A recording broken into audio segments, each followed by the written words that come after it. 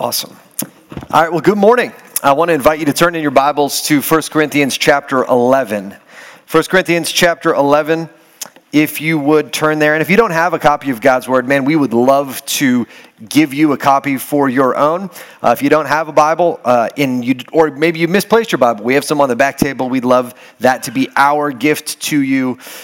You can also look it up if you've got a smartphone in front of you.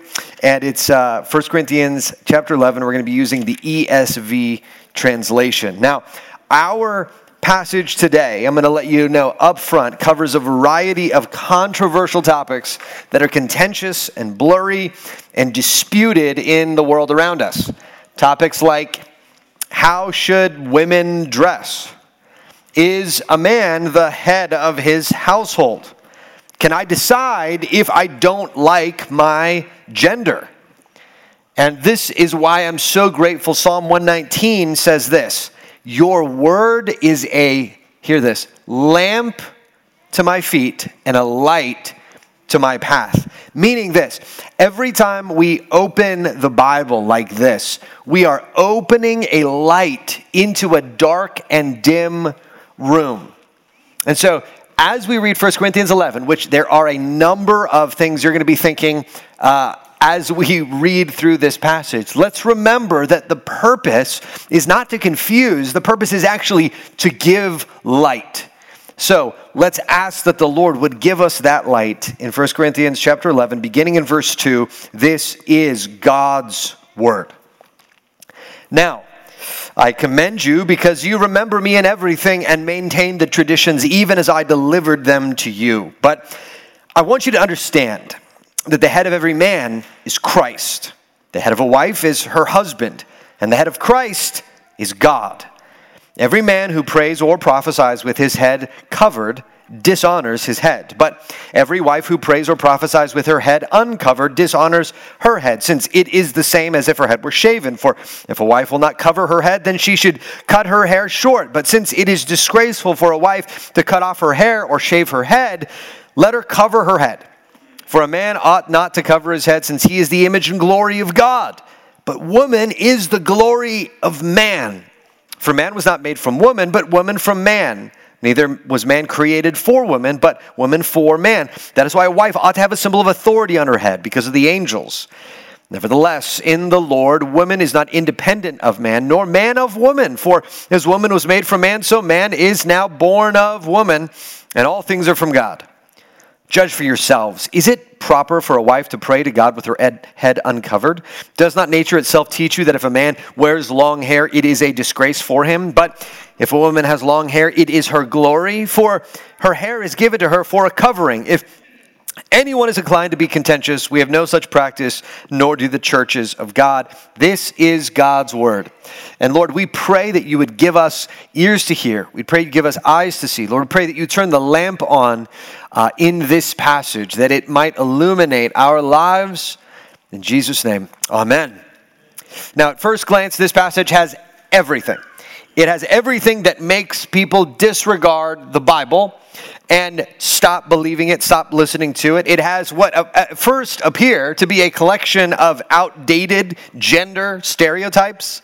It appears to have strange cultural allusions to things that we don't fully understand. And it is probably the most detailed discussion about hairstyles and baldness in the Bible.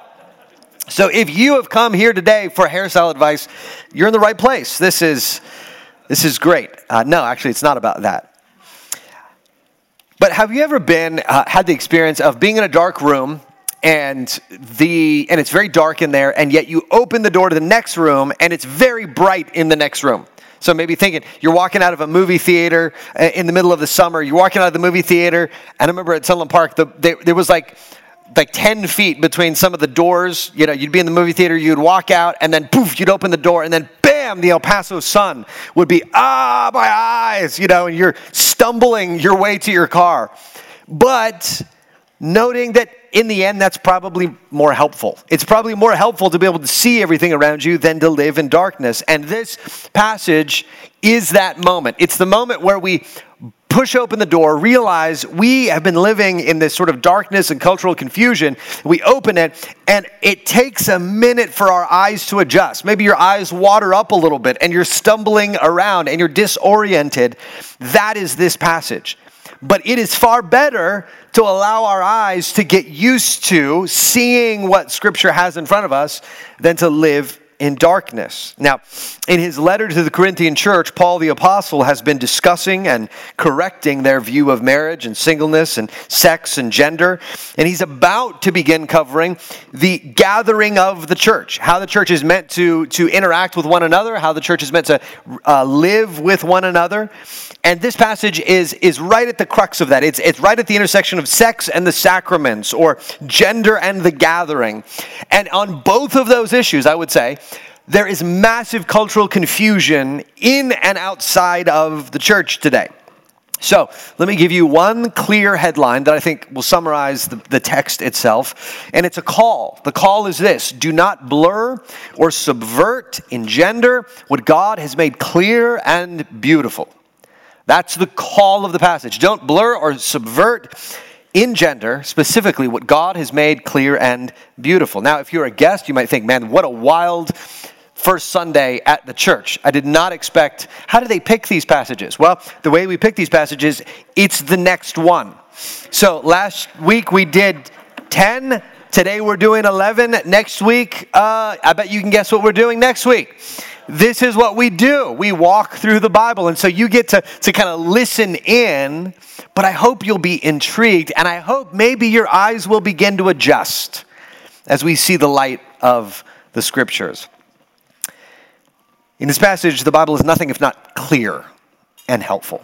Now, before we begin in the passage itself, I want to begin with three gender-defining starting points that I think Paul is assuming and his readers are assuming, but we in our current culture cannot assume.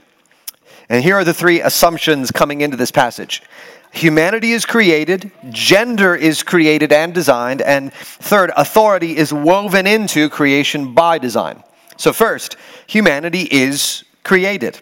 Now notice, important to note that rather than referring to culture first as it relates to gender, this passage and Paul and the Word of God point us back to relationship with God. So rather than thinking horizontally about gender, we think vertically about gender. And notice the string of words in this passage. Verse 8, twice it says, He made, God made. Verse 9 says, He created, God created. Verse 12, He made, God made. And in our culture, that is hugely important, because the way that we determine identity in our culture today as human beings is one of two ways, usually. We either seek to discover who we are, which is sort of a post-enlightenment category, if you care about that, and then or in postmodern culture, we seek to create who we are. Meaning we design ourselves. Have you ever played a video game where you get to pick your own character? You're like, I don't like that hair. I don't like that body. I want to be bigger. I want to be smaller. I want to have a tattoo. I don't like the tattoo, right? That's sort of what we're doing now in our cultural categories. Here's what it means for me to be a human being. The answer to the question, who creates our identity, who defines our identity, is this: God does. God creates, God makes, God defines. Now, this is hugely freeing, and it lays a claim on our lives. It's hugely freeing because we are not, brothers and sisters, ultimately defined by the opinion of our ex-boyfriends or girlfriends, no matter what they're saying about us on Facebook. We are not defined by our bitter coworker and what they've said about us. We are not defined by our test scores or our criminal record or lack thereof, by our resume, by our number of social media followers. We are only defined by who God says we are. And that should be incredibly, incredibly freeing in this culture. But second, it lays a claim on our lives. It means this: we don't get to decide who we are. We don't get to discover it somewhere else. We don't get to create it for ourselves. God defines it. Second, gender is created and designed. Notice that creation and design, as it comes to gender, is male and female. the complementary creation of the male and the female was made by the Maker. It is, male and female are not accidental. They're not incidental to what it means to be a human. They were designed. They were made by the Maker. And there is a fundamental maleness and femaleness that transcends even culture and age and continent. God designed it so. And this also is hugely freeing, and it lays a claim on us. It frees us because what it means to be, for example, a worthy and valued woman is not defined by your how many out of 10 attractiveness rating. It is not defined by your mother-in-law. That's a word for someone. It's not defined by mommy bloggers and what they think about how you're raising your kids. Similarly, for men, what it means to be a man is not defined by your muscle definition or your high school sports record. Some of you are still living there. It's okay. Well, for good or for bad. It's also not defined by your dad and his disappointment in you, or your dad and his pride in you. What it means to be a man or what it means to be a woman is only defined by the Lord himself. And that means you can put to rest all the other voices around you and listen to him. But it also lays a claim on your life.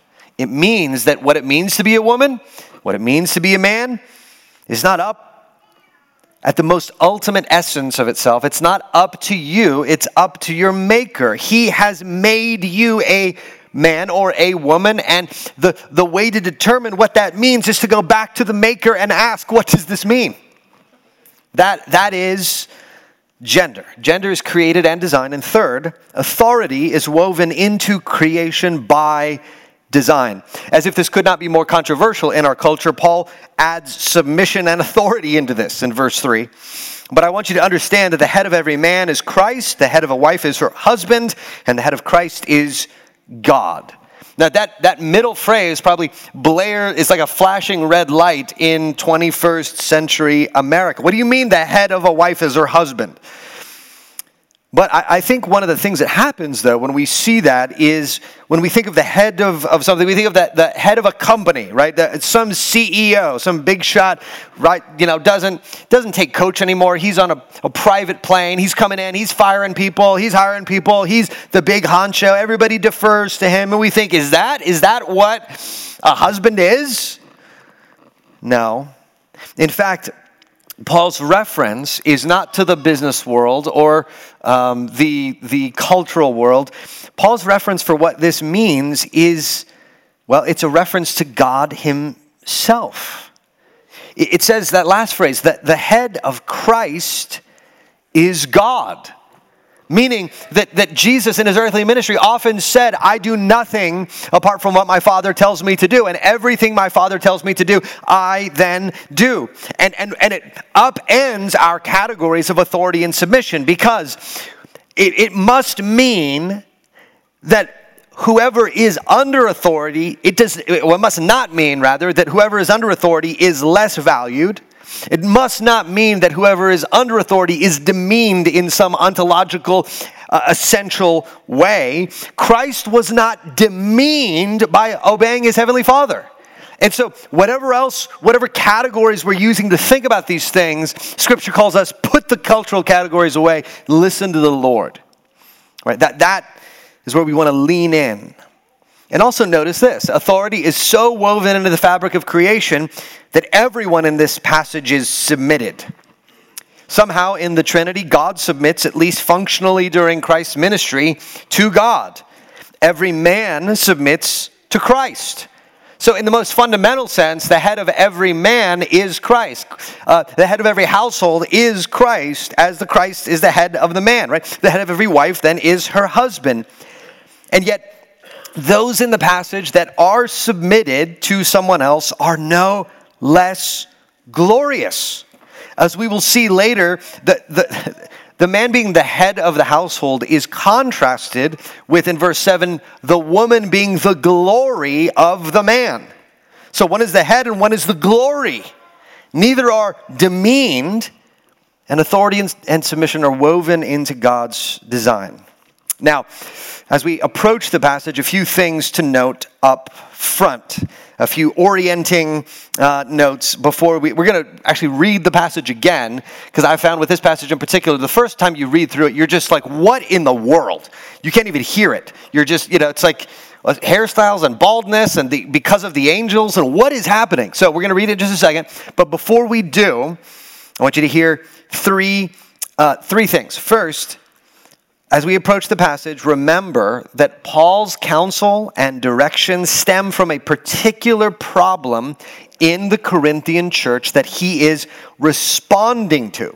So these aren't just a collection of general principles in abstract, but they are specific corrections to something happening in Corinth. And so it's important for us to understand the text in the world of Corinth before we try to bring the text into our world. Otherwise, we will misapply it. That's the first thing to note. Second, note as we approach the passage that the Bible, and this is tough as a preacher, the Bible does not give us all the information we would like to have about this problem, but it does give us all the information that we need to have when it comes to this problem. So there are details of the text, speculations. I mean, I've seen so much ink spilled, people saying, what about this? What, they're trying to tie things together from, just like, okay, we just don't know. We don't know exactly what was going on at this gathering in Corinth, but we have what we need. And the third thing to note before we approach the passage is this. There are clear cultural issues, but as we understand them in their context, we then begin to recognize principles that apply not just in first century Corinth, but principles that apply to all people, in all places, at all times. And one of the dangers of a passage like this is that we begin to go, okay, well, if this passage must go in the pile of scriptures like, okay, we used to not eat pork, but I guess now we eat pork.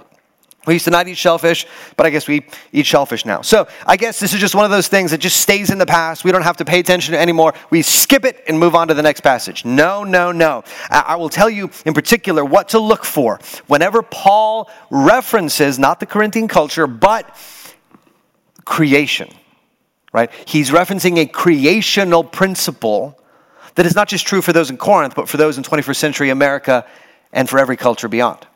So we want to find those, hold fast to them. Now, with that in mind, we're going to back up. I'm going to read again verse 4 through the end. And I want you to, with those things in mind, begin to process some of this. Verse 4.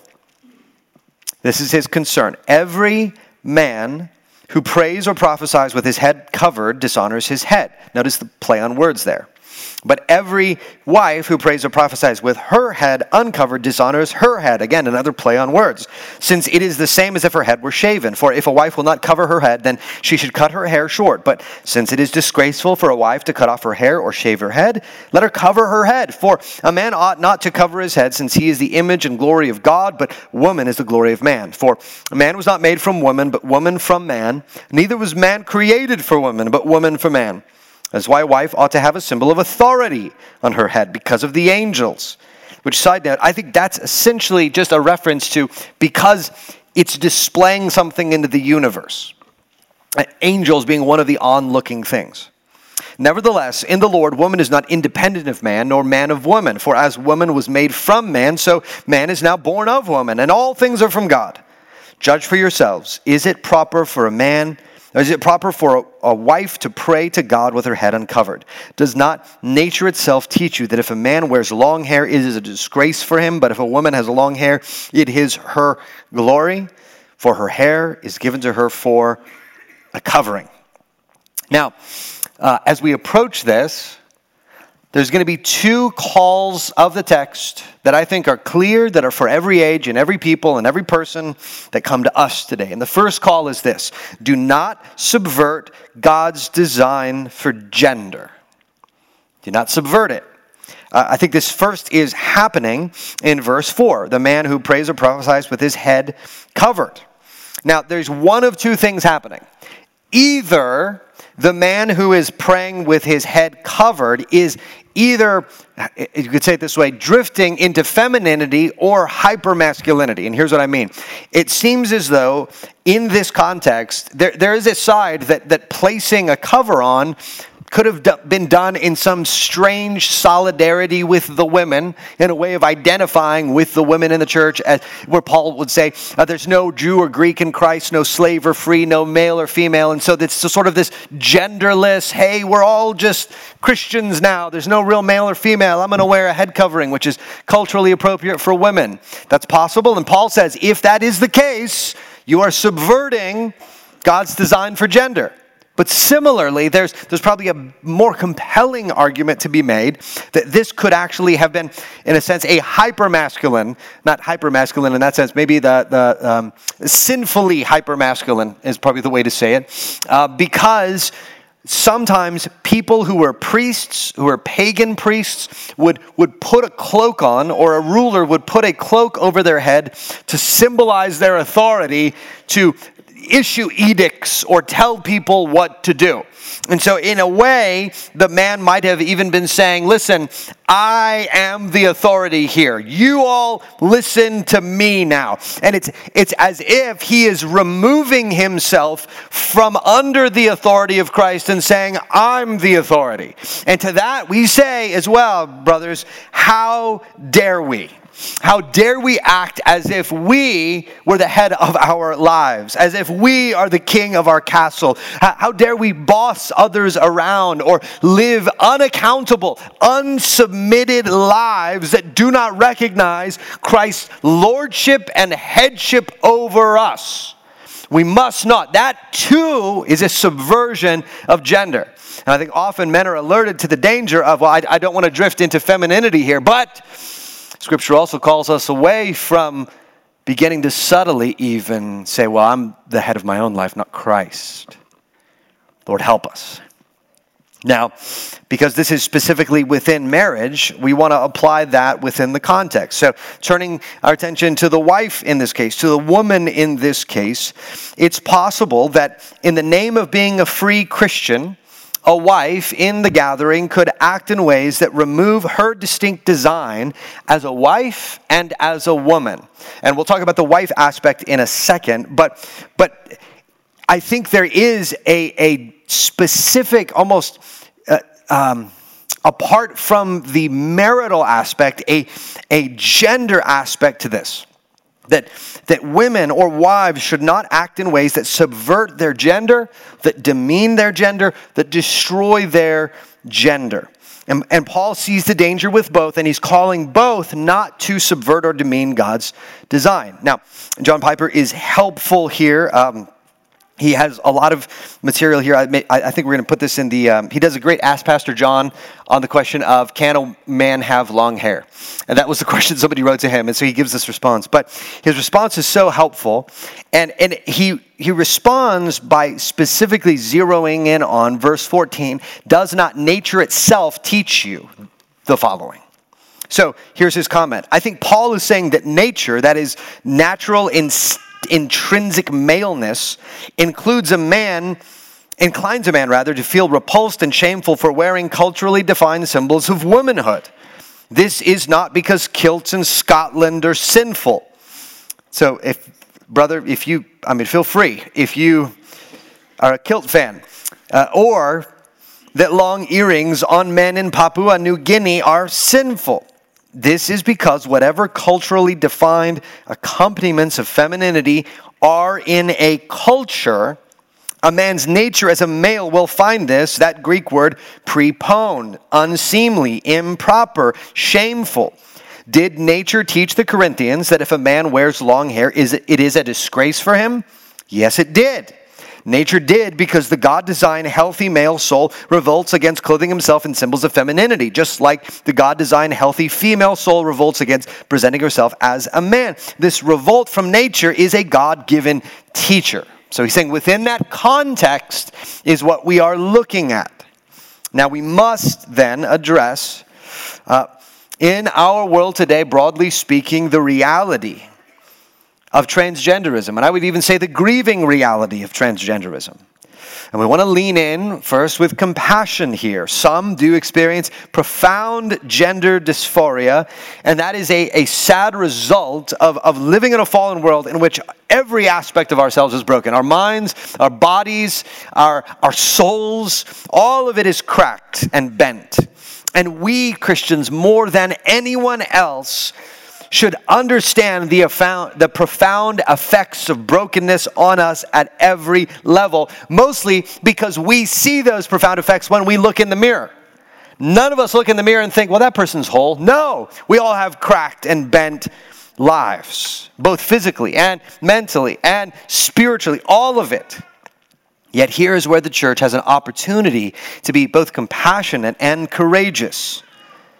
We must say clearly, as we will speak on in a minute, it will not result in good now or in eternity for individuals to mar or seek to change their gender. They are taking a design, a madeness, a createdness intrinsic to them that God placed there for their good and for His glory, and to seek to disregard or change it is chasing the wind. But lest then we look with self-righteousness toward the world, we must examine ourselves. We as a church must examine ourselves. We must first respond to this, not by looking out there, but by looking in here and by celebrating and rejoicing in our gender as God has made us. Now, I'm going to be transparent here.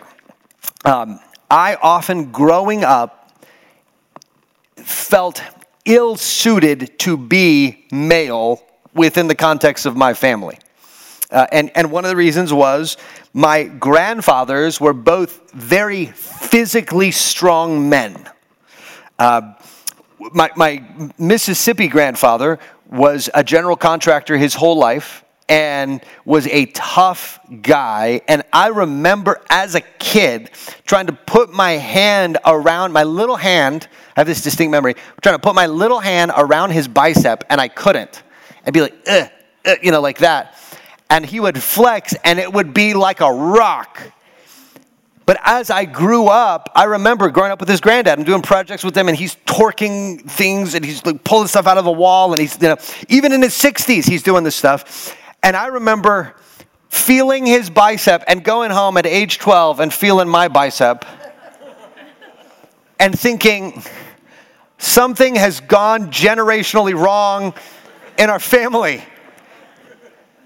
And on the other side, my dad's father was also a very strong man in a number of respects. Very, very athletic in many ways. Loved playing baseball. Was a swimmer into his 80s. He lived till his late 90s. I mean, he just was like the Terminator. He just would keep going. And I just remember thinking, okay, just even with these two men in my family as reference points, other guys in my family, very masculine seeming, physically strong, tough, all those things, and looking at myself in the mirror at age 12 and 13 and thinking, I'm not that. So what do I do? Right? What do I do then? I don't feel suited to be that, if that's what that is. And the reality is this. It's taken me years, I think, to get to a place. See, here's where I'm pushing, okay? It is one thing to say, confess, God made me a man. It is another to get to the point where we say, God made me a man and it is good. And He made no mistakes. Right? Even if you feel like, man, I don't feel some of these stereotypes, that's okay. You don't look at the culture, look at the Lord, look at His Word, and look at yourself in light of those things, and then get to the point where you're able to say with faith, I'm not just a man, I'm not just a woman, I am a man made by God. I'm a woman made by God as a woman, and I believe and rejoice that it is good. Man, I just have such a burden, especially for my sisters on this issue. You are feeling such contradictory cross-cultural currents that if you listen to everyone in the culture trying to tell you what it means to be a woman, you have to be exquisitely beautiful, but without a lot of effort, because you don't want to expend too much effort, and you have to be a boss at work and yet soft and also still feminine. You got to be able to rock a pantsuit and walk in and take charge of a meeting, but you also need to wear a dress and be soft and sort of feminine in all of the best ways, and you got to be able to keep up with the boys if you're playing soccer, but not be too masculine, and it's just these constant cross currents that here's what I'm praying that you're able to do today, sisters, that you tune out the cultural voices and listen to your Maker, that he has made you a woman and he did not make a mistake and he calls it good. And receive the reality of that in your life. And second, we not only rejoice in it, we must also then rein in our self-expression within the boundaries of God's design. One of the cultural pushes one of the cultural currents, you could say it that way, in our culture is that self-expression and uniqueness and being utterly one of a kind is one of the paths to self-fulfillment and peace and satisfaction. So you have to continue to, and I think it's one of the reasons we continue to press on these boundaries of gender, because we want to be unique, we want to be special, we want to be one of a kind, and yet we have to remember, brothers and sisters, that Scripture does define boundaries for what it means to be a man and what it means to be a woman. Now we could dive into, I was talking to Jen, my wife, this morning, man, we could take any specific style of dress or article of clothing and spend an hour on it, but I'm gonna commend you to simply have this conviction that the way that I express maleness and femaleness, those expressions must be within the boundaries that the Lord has set for me, for my good. So that's the call, not to subvert God's design for gender. Now, second, do not subvert God's design for marriage. Now, as we've said, this passage primarily relates to the way a married woman is acting within the gathered church. Eric Redmond gives a helpful overview of the issue of head coverings. Some of you are thinking, like, at some point, though, he's going to explain the head coverings, right? What is up with those? Okay, I'm going to ask Dr. Redmond to help us with this. He says this: the covering or veiling of the head as a sign of submission was a practice of Jewish women and a practice known in East Asia among women, not a practice of Corinth, meaning not for that specifically. It's just these cultures around mixing. A man veiling his head in public worship when praying would be dishonoring to his own head, showing a sign that would hinder his role in pointing to Christ as his head. In contrast, a woman unveiled would be showing herself to be free from male authority, like prostitutes who wore uncovered heads. Communicating the sexual freedom of a prostitute would have been as shameful as being without hair for a woman in Corinth, which would have been a shameful thing. Praying or giving prophecy without a sign of submission would be, a denial of the order of creation.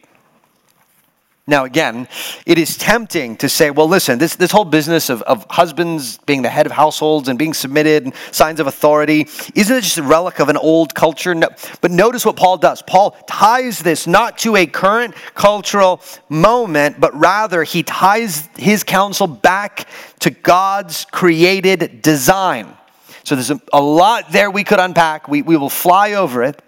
But notice this: the woman was created from man and after man, and is brought then under the man's mission as given by God. So God is saying something in the creation story. He could have just made them simultaneous. But notice this: God creates Adam.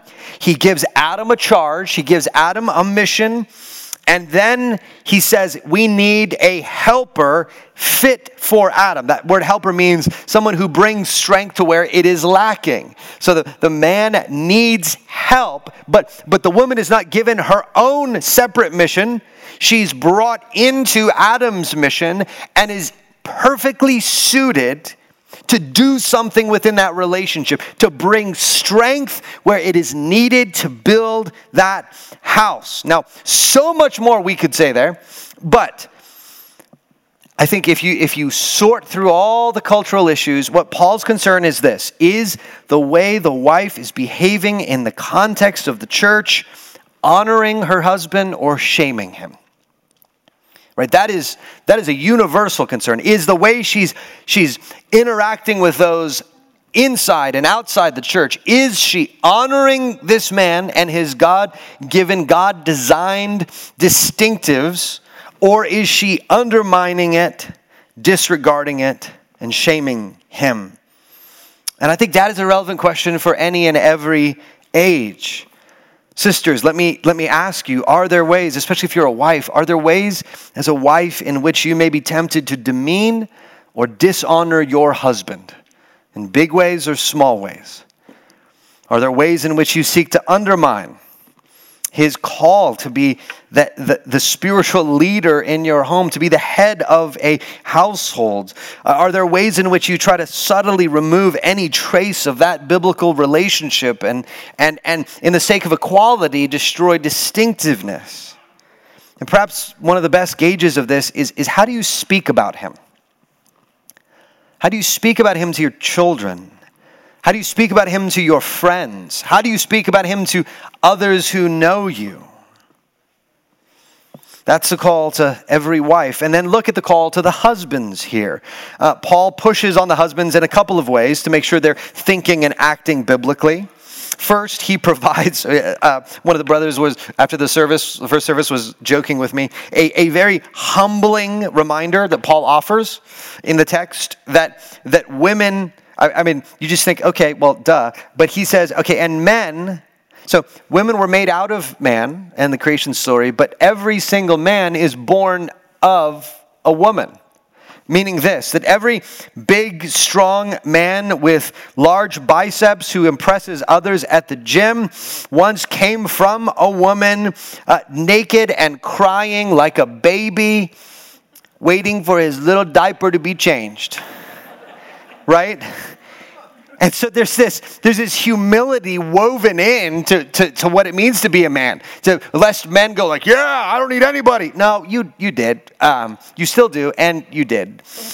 Let's illustrate, right? Your mom, I am sure, has some little precious baby pictures of you that she can whip out if you ever feel too proud. And so feel free to, wives, get a hold of those if needed. Now, here's the second thing, though. A contrast in verse 7. This beautiful, I mean, we could spend the entire message on this phrase, verse 7. For a man ought not to cover his head, since he is the image and glory of God, but woman is the glory of man. Now notice this, that as relates to the two individuals here, the man and the woman, that there is an appropriate headship that the man has, and that perhaps defines some of his relationship with the woman, but that there is another aspect of his relationship with the woman, which is this, that she is his glory. And if you go up earlier into the text, the comparison is that Christ is submitted to his Father, but Christ is also the glory of his Father. That God the Father delights to highlight the work of Jesus Christ, to lift him up before all creation and to say, behold my Son, in whom I am well pleased, like at his baptism. You image that, you go back to Genesis 2, where what Adam sees his wife Eve, and he does not say, aha, now an opportunity to exercise my authority. Now listen, I'm the manager, you're the assistant manager here, and he doesn't do that. What he does is this, he sees this woman and he says, this at last is bone of my bone and flesh of my flesh. And he sings over her. And all of a sudden his life changes such that his first responsibility is to love her, to protect her, to care for her, to make her his glory, as the scripture would say. The glory of his household. And that pattern continues, brothers. It continues that the glory of each of our households, our glory is our wife. And so the question today for us as husbands is this: do you see your wife as the glory of your life and your family?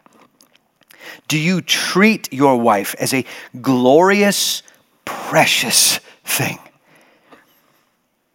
Are there any ways in which you may have taken her for granted or treated her as an obstacle to your own happiness or a vehicle for your own happiness?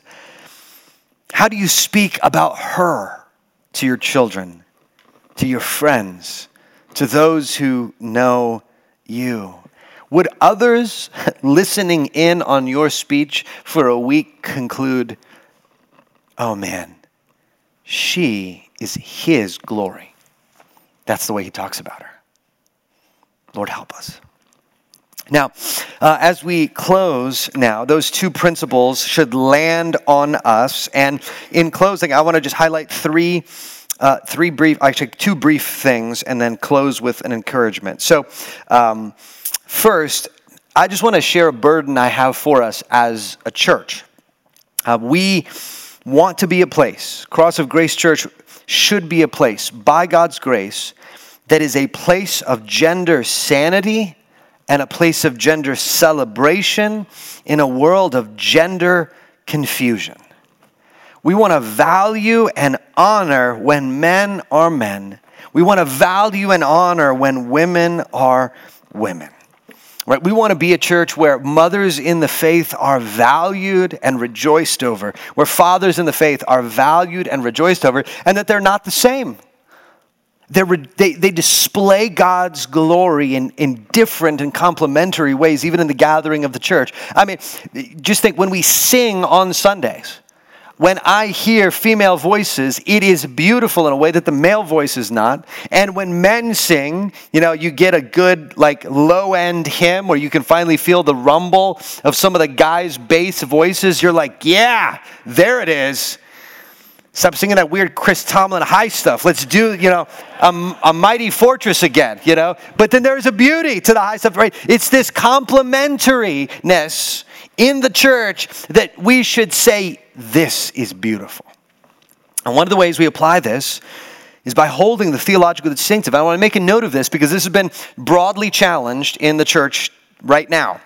We want to make the distinction that we believe pastor elders are male. And those doing authoritative teaching in the church, doing the father work of the church, the correction, the doctrinal guarding, the preaching of the word, that those, it's appropriate and right that those be men. Because in a sense, there are some men that are the head of their household and are doing that work within their household. And there's some men that God calls to do that for the broader household of the church, and to say, not that, not this. We need to guard from this. And it's a dad moment in a sense. We need to preserve that elders are fathers in the faith and not mothers. And mothers in the faith are glorious and distinct and not fathers. That's what we want to preserve. Then, as it relates to the world, I want to encourage us, because I think, as I've seen the Christian reaction to transgenderism in the world around us, there are too often, I'm going to oversimplify, often two general camps when it comes to the church's response to transgenderism. The first is the compassion camp, and the second is the courage camp. The compassion camp is like, man, we just need to do anything we can to make these people feel comfortable in the church. We want to help anyone, regardless of what they look like, to feel welcome in the church. And for much of that, we should and could and I hope and pray do say amen. That we do want anyone to be able to come in, worship and rejoice, and to feel like we value them as a human being. Man, I pray for that. But then you have another camp that's like, no. The thing that they need also is truth. We got to make the truth clear. We got to hold on to the scriptures. We got to hold tight to these truths of male and female gender. We got to be out in the public square advocating for this. And so you have one group that's all compassion potentially, and one group that's all courage potentially. And the reality is this: the Bible calls us to both. The Bible does not allow us to pick one or the other. It's like when you walk into a wedding and you sit bride or groom side, Every Christian doesn't walk into this issue and go, oh, would you like to be on the compassionate side or the courageous side? It's just one side. It's the compassion and courage side. And here is the reality. We are not compassionate to the world around us if we do not speak the truth. we are not compassionate. But similarly, we are not courageous if we do not, in our compassion, move toward people caught in brokenness and lostness. We are not courageous.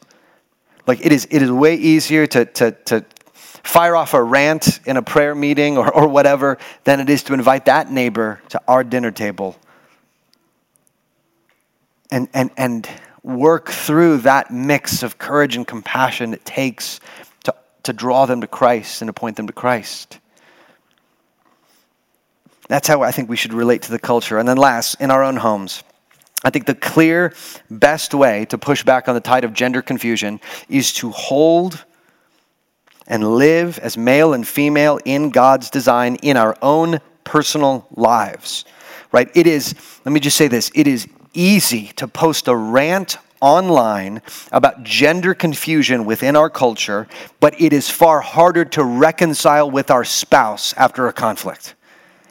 Like, I would much rather post a rant than try to reconcile, especially if the Bible tells me as a husband, you're to lay your life down for your wife the way Christ laid down his life for the church. That means, man, I got to lead in repentance, and I don't want to do that. I'd rather do the rant. Can I do the rant? No. That's what it means to fight. Similarly, it's easy to criticize our culture in a coffee shop, but it is far harder to confess in that same coffee shop across from that same brother or sister a pattern of pornography that demeans God's design for gender and marriage. It starts with us. It starts with our own personal lives. And last closing encouragement is this. We want, in all these things, in the church and in the culture and in our own personal families, we want these truths about creation and gender to be not just true, held as not just true, but also held as beautiful.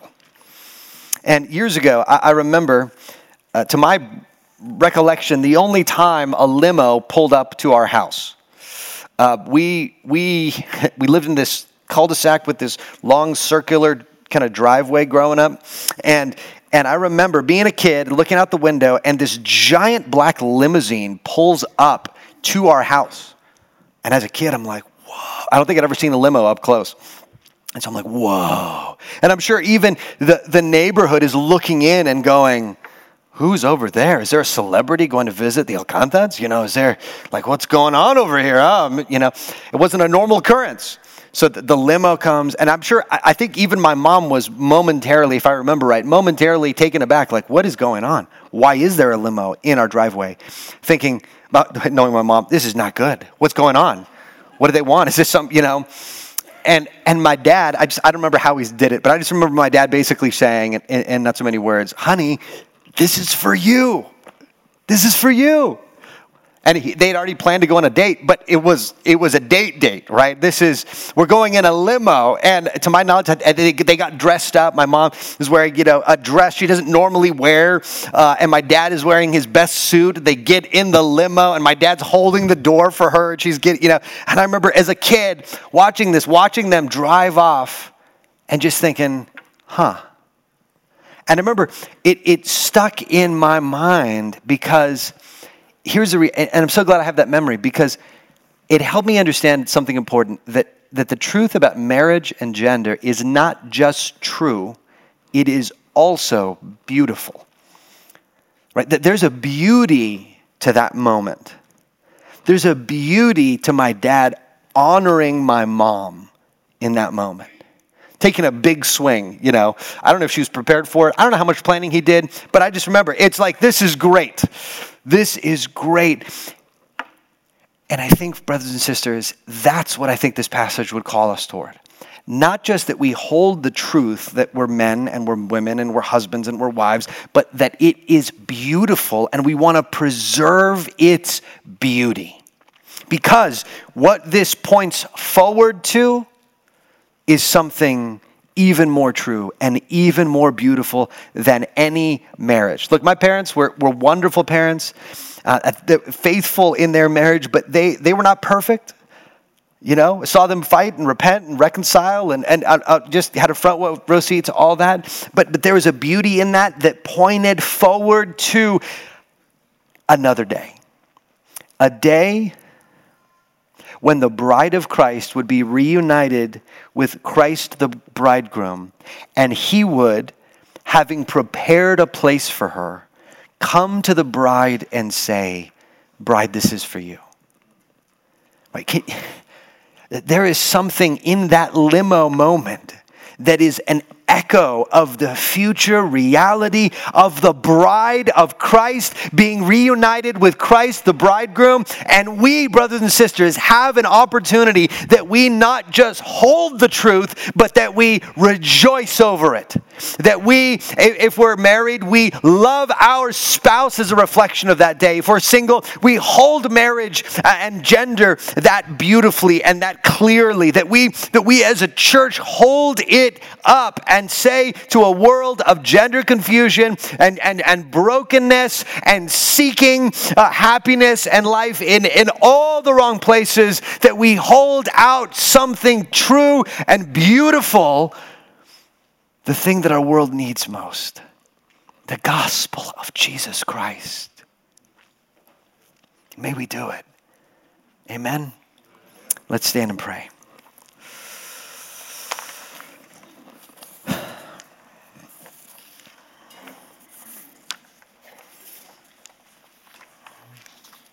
Lord, I want to, just feeling led to pray in a particular way. Lord, try to be faithful to that, so help me.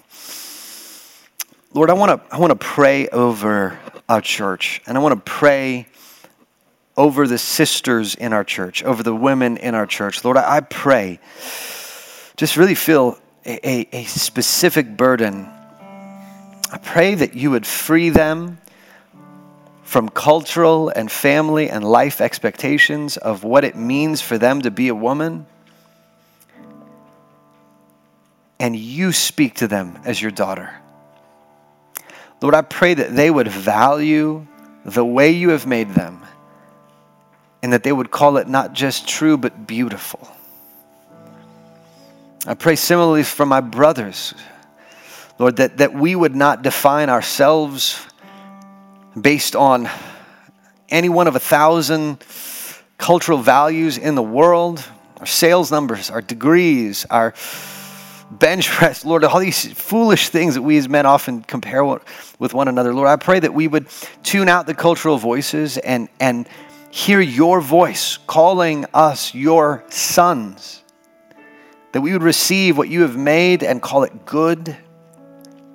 And I pray over our husbands and wives, Lord. I pray that there would be this beautiful pattern of authority that is somehow also coupled with honoring and glory, that there would be a Christological glimpse of beauty in every marriage. And Lord, I pray also, Lord, this morning for your protection over these married couples. Lord, there are so many cultural currents pushing and pulling them in so many ways that marriages fracture and break, and we bring our own brokenness into our marriages, Lord. And I pray for your preserving protection over the couples in our church. And Lord, I pray for couples that are estranged, Lord, that you would draw their hearts back together, that you would allow them to come together again, Lord, if that is your will. Lord, I pray for our singles, that you'd preserve them and protect them. I pray that they would not be defined as a man or as a woman by their relationship status, but by the status that they hold as a son or daughter of God. And I pray, Lord, that the word would be a lamp unto our feet and a light into our path, that on these matters you would guide us, that we would see in you a safe place, a solid place, a sturdy place to stand in a world that is all sinking sand. In Jesus' name, amen.